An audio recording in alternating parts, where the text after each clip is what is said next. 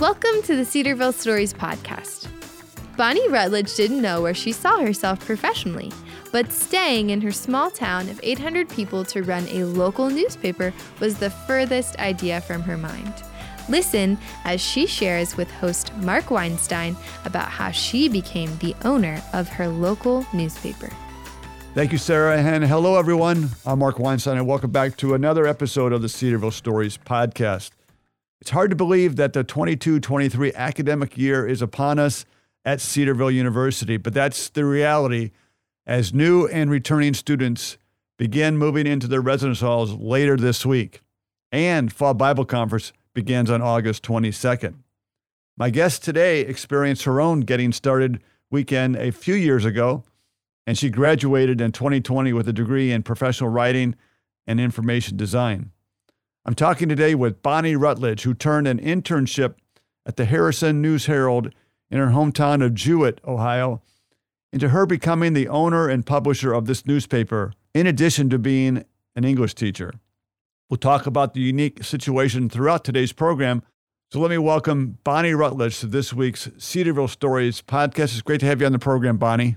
Thank you, Mark. Thanks for having me. I'm so excited to get to talk about the story that happened after my experience at Cedarville. It wasn't too long ago that you experienced your first getting started weekend. And as new students prepare to arrive this week, what are some of your thoughts and feelings that you experience as a first-year student that you believe some of these new students coming to campus later this week might be experiencing? Oh my, it's been such a long time. I feel like that was a lifetime ago. I'm grateful that the Lord doesn't tell you all the things that you are going to experience in your lifetime. And so I remember coming to college as an undecided major, just kind of open to what would come to me in those 4 years. And the Lord used it in ways that I could have never predicted, in ways that I could have never written my story. And so I guess maybe there's a lot of students that don't know what to expect. And I feel that the Lord will use that all the more. So for our listeners, Jewett, Ohio is located in Northeast Ohio and has a population of probably less than 800 people.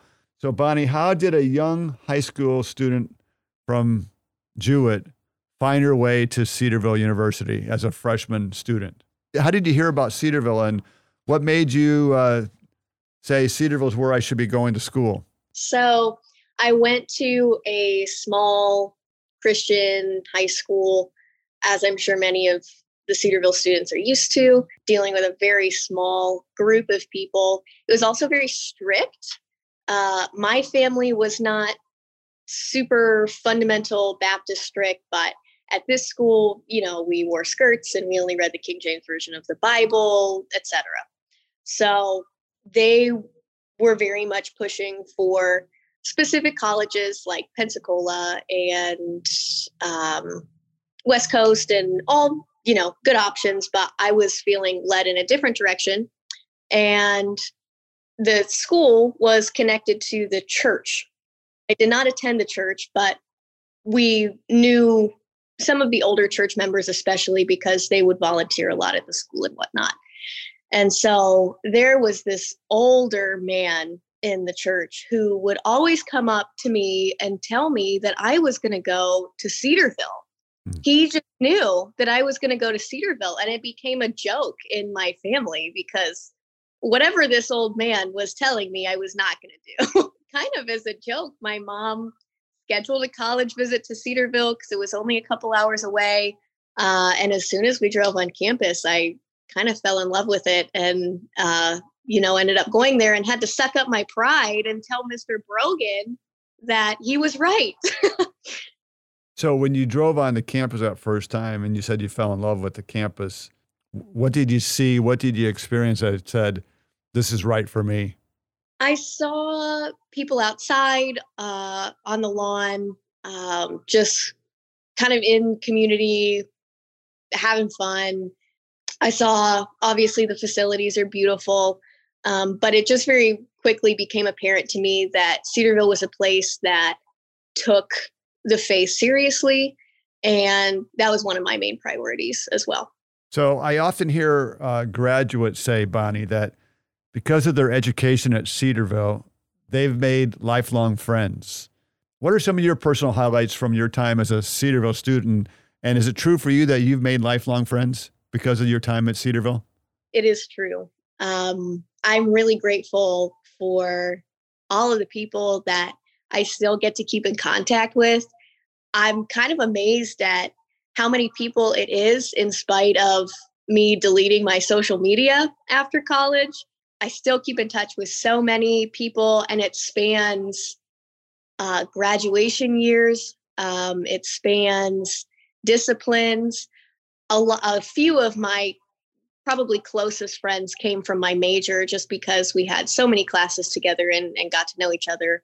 I also worked at Career Services for 4 years. And so I was able to meet a lot of people through resume appointments and things like that I would have never come in contact with in school. And so just really grateful for all the connections I was able to make. There's so many people so many of my friends that could be on this podcast and could have great stories to tell as well. So I just really feel encouraged by the fact that the community of Cedarville spans so much farther than graduation. Bonnie, before we get into your unique story that really pivots around the internship that you had as a student, I'm interested in hearing your journey of faith in Jesus. Can you share with us your spiritual journey, how you met Christ? Sure. So I am very grateful to my parents for always encouraging my faith, and also for surrounding me with people who were of a similar mindset, who also encouraged me. And so a big part of that was sending me to the school that they did. There were a lot of adults, a lot of teachers who poured into me. Technically, I was saved when I was in kindergarten, but throughout the years, I can just remember milestones that the Lord used these different people in my life to really bring me to an awareness of Him and His role in my life. High school, I really started taking my faith seriously. I had an excellent youth pastor at our church who just mentored me. I think the single biggest point in my faith was in high school when I started to ask questions for myself. So, here's a rule. Well, why are we doing that? Should I do that? And really looking in the Bible for myself to see if that was true. And that was something my youth pastor pushed me towards, and also I felt was continued at Cedarville. And I'm really grateful for that. Bonnie, as we move toward the middle of the program, this is a good time to transition to your internship at the Harrison News-Herald newspaper. Is it true that until your internship, your career direction may have gone in a different direction? Absolutely. Yeah. I had no direction still with my major. It was a very diverse major. And so it was preparing me to take a lot of different avenues. And this was probably the farthest down on the list that it could have been. What was this? The internship or the newspaper, or what was the farthest? Both. Yeah. The professional writing and information design major requires an internship like so. And obviously I live in Jewett, and there's not a lot of prestigious writing opportunities in Appalachia. So my fiance was also at home during that time, and I was not about to move to a big city and be away from him over the summer. So I essentially went to the local newspaper and begged them to let me work for them for free. They loved that. They used that as much as they possibly could, and I just ended up loving it. So what did you learn at the newspaper during your internship that ultimately changed your career path into really journalism? I really kind of fell in love with local news and the community right in front of us. I feel that, especially in high school, and I think a lot of people could relate to being on social media, it's very global. And there's a lot of good things about that. But I think often I was looking past my neighbors and the people in my backyard and the local politicians and what they're doing. And so that was the first time that I had an understanding of what was going on in the community. And also just the varying aspects of the job. That one moment I could be writing, the next moment I could be running out the door to take a picture of a traffic accident. It was just high pace, very different from day to day. And I thought that was pretty fun too. So specifically, what kind of roles were you performing as the intern? You mentioned writing, taking photographs. What else were you doing as an intern? Yeah, I kind of just got any job that anybody did not want. They had me gathering police reports, public record, things of that nature. I covered court, which I probably should not have been covering at that point, but I did. Why? I just had no clue what I was doing. Okay. Had to Google words as the judge was saying them. And so definitely a learning on the job experience. I didn't get too much into the business side of things in the internship past conversations with the owner. I think he was very much kind of grooming me, kind of informing me of all aspects of the business, but I wanted to focus this internship on writing so that it would count towards my major. What was the favorite aspect of the job, of the internship that you performed during that time? I really feel like I was forced to learn how to write quickly and to get over writer's block. And so it was probably some of the best intensive training that I could have gotten, honestly, just to be forced to write multiple stories a day. Yeah, I think that's a great skill to have.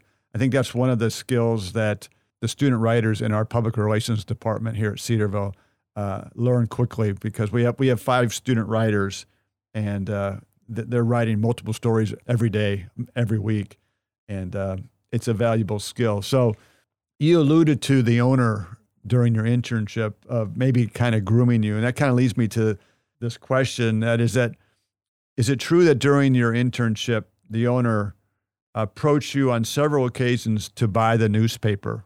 It was actually right after my internship. So that was over the summer. I had gone back to Cedarville in the fall. And then throughout that next year was when he was kind of approaching me with those questions. And I was not interested.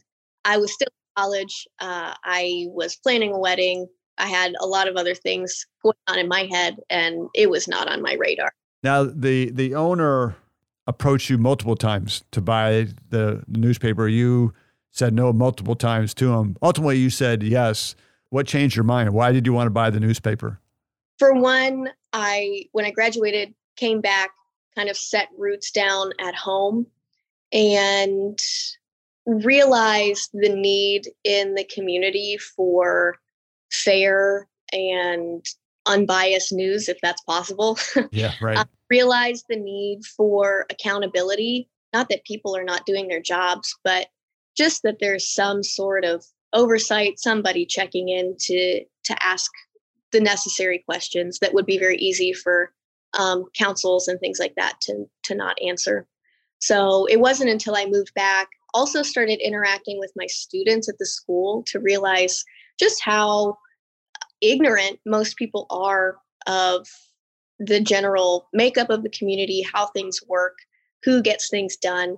And so that kind of led me to more of an interest in the paper, as well as just realizing that it was a viable business model and something that I could do. We'll talk more about the business in a moment, but I want to bring in another equation to the conversation that is unique. Is you are also teaching English at your hometown school. How difficult was it for you, once you took ownership, to juggle ownership and being an English teacher? Sure. Yeah. So before I had shown interest in the paper, there was an urge that came up at the school. A staff member had died unexpectedly over Christmas break. And we all know how short-staffed the world is, let alone the Christian schools. And so I just felt that that was where the Lord wanted me to be. I quit my job where I was making significantly more money to go teach which I was not trained for at all. But I just really felt led to it. And the Lord worked in that in a lot of ways. So then it was during that next school year, the next summer or spring semester, where I was considering buying the paper, and then was juggling those two full-time jobs essentially for a year. I will just say that I don't advocate for people to have two full-time jobs. There were a lot of late nights, but there was a lot of satisfaction that came with that. And I just really felt a peace that at that season in my life, that was what the Lord wanted. And he blessed it. What grade levels did you teach? 5th through 12th English. Oh my, that's a big range there.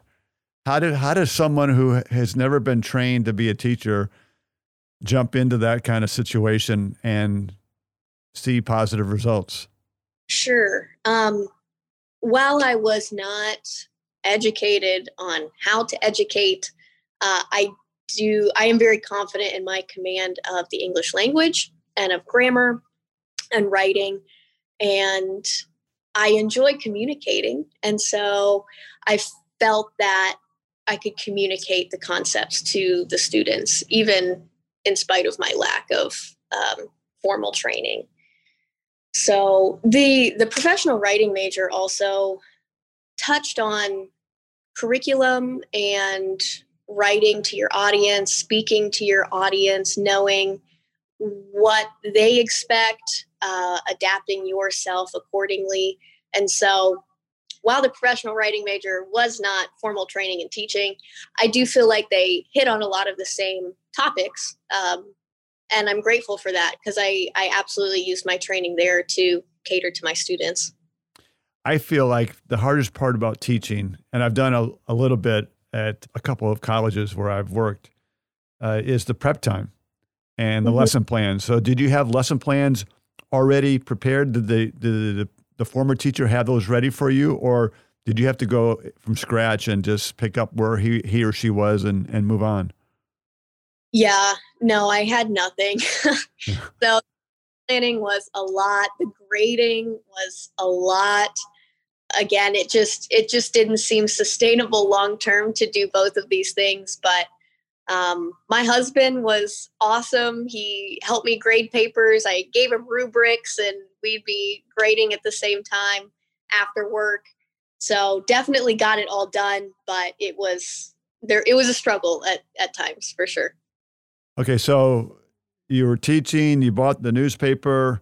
Now we're fast forward, we're in 2022. Are you going to teach this coming year, or what's the plans for the classroom for you? I am not. Thankfully they found a very qualified teacher who's going to do great things in my position. I will miss the kids, so I am still going to sub whenever they need me, but definitely taking a back seat in that role. Okay.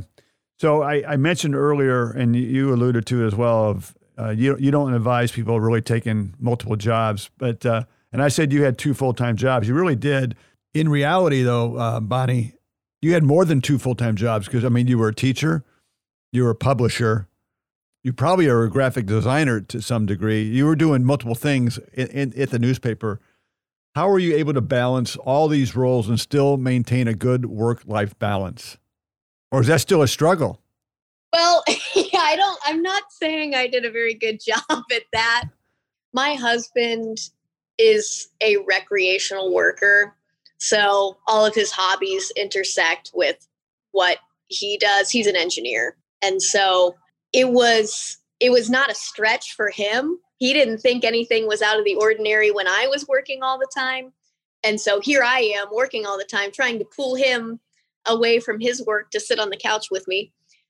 But I do feel in some unique ways the Lord used that time in my life to groom a strong work ethic in me, and also allow my husband to see the need for rest. Sure.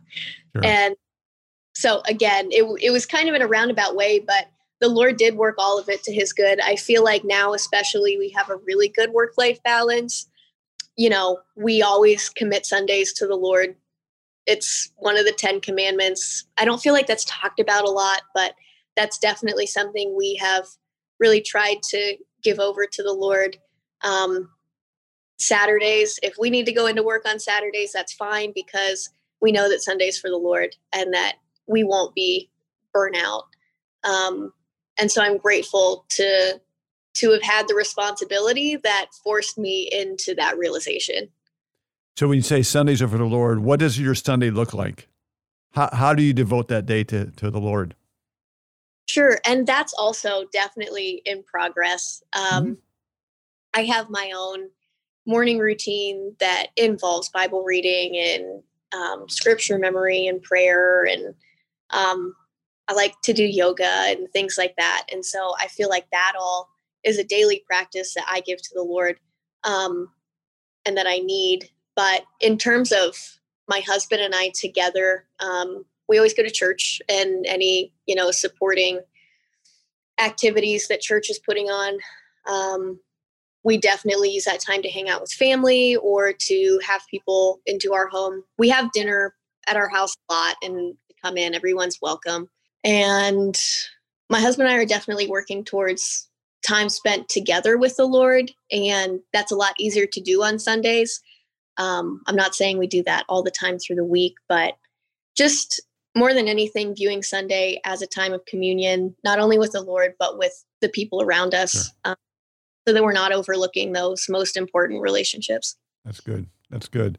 As we move toward the conclusion of today's program, I've learned, Bonnie, that since you've been the publisher, subscriptions have almost doubled. The size of the paper has grown from roughly 8 pages to 14 pages, and your editorial team has increased. What's been your secret to this rapid growth in such a short period of time? Wow. There's a lot that's gone into it. I just kind of came to the realization very early on that if it's meant to be, it's going to be up to me. So if the Lord wants it to go, then I'm going to put all of my effort and resources into whatever it is I'm doing. But I honestly feel like I can't take credit for all of it. The Lord has just provided again and again and again. And I don't know if prayer is a viable business model, but it has been for me. When I've needed employees, I have prayed for them, and the Lord has sent them to me. When we've needed ads or just certain things for the business that I had no idea how to get, the Lord just set them right in front of me in my path. And it wasn't without hard work. It wasn't without me having to go after them, but He just provided opportunities and open doors. Even the times that I felt inadequate, He's answered in that He is adequate and that He will fill in my gaps. Being young has been a struggle at times, even just for people to take me seriously. But the Lord has also blessed with people and mentors that have helped me and the whole business to overcome that. I don't know. I'm just overwhelmed at the Lord's provision that He would even so much as care about a newspaper or a small business. And it's beyond coincidence now. Oh, absolutely. Beyond a doubt in my mind that He's blessing, He's working, even just the ministry to the employees. I mean, we are a secular business, if you will, but just seeing how the Lord has been able to use His grace through us in ways that can maybe impact lives in small ways. How many employees do you have? We have 4 full-time employees in the office, and then we have like 10 to 12 freelancers. Bonnie, some people say, and maybe rightfully so, that newspapers are dying. What did you see in the newspaper before you bought it that makes you believe there's still value for your local community to have this newspaper? That's a great question. And I think that the people who don't read newspapers fail to realize that there are still a lot of people that read newspapers. Is it my generation? Probably not. No. However, there are more people in this world than just my generation. And I think that my generation could benefit from that. Now, how we distribute the newspaper, how people read the newspaper can look very different. And that's something that we're working on optimizing for sure, in digital forms, in apps, in whatever it's going to take. I also feel that newspapers could deal to be modernized a little bit. They're the only thing that has not changed since the 1800s in our modern world that I can think of. So I think we could make them look a little more appealing. And I won't get into that because I could talk about that for an hour. But newspapers are not dying at all. And it's very much important that there is some type of independent entity that holds accountability to all of these different politicians and councils that are governing schools and villages and all of these things, so that number one, they're acting ethically, but so that number two, the citizens know where the needs are. Because these councils and these local politicians can only do so much on their own. And so newspapers are very much spreading the word to the public to let them know, hey, these are our needs, and this is where you can take action. This is where you can fill in. And that's definitely been a focus of our newspaper, is not only informing, but maybe also educating as to what steps community members can take. What's your vision for the newspaper in the next 5 to 10 years? Sure. I just hope that we can, take our current team that we have and continue to train. We're all pretty young, or most of us are pretty young. And so continue to kind of train towards curating the best content that we possibly can. I would also like to see us grow digitally, whether that be through email subscribers or whether we launch an app or whatever, just to make our news as readily available as possible to every demographic of the community. And also I really want to hit encouraging local business and just running shop local campaigns, letting people know that they can get gifts and things that they need from their neighbors and not from the Walmarts and the Amazons. Not that that's wrong, but there's just so many people working so hard to provide really impressive services and nice goods that if they don't have the support from their community, how is anybody going to grow? And so the goal of the newspaper is to encourage community in any way possible. Do you feel like you're a community leader now as a publisher and owner of this newspaper? Do you feel like the residents who see you respect you as a community leader? That's a good question. And not something you need to shy away from. I know this is a podcast. I look like I'm 12. There's no getting around that. I know I'm young. I have run into issues with age. I don't think it's necessarily been that I've been female. I think the issues have come from age. But I think for the people who know me, for the people who work closely with me, I've seen a lot of respect, a lot of trust, and quite honestly, you can't argue with results. And so I think they've seen the improvements. I think they've seen the benefits. I am surrounded by a great team of people at the newspaper currently in terms of our employees and our freelancers, and they've been nothing but really, really great to work with. I've really tried to stay in the background.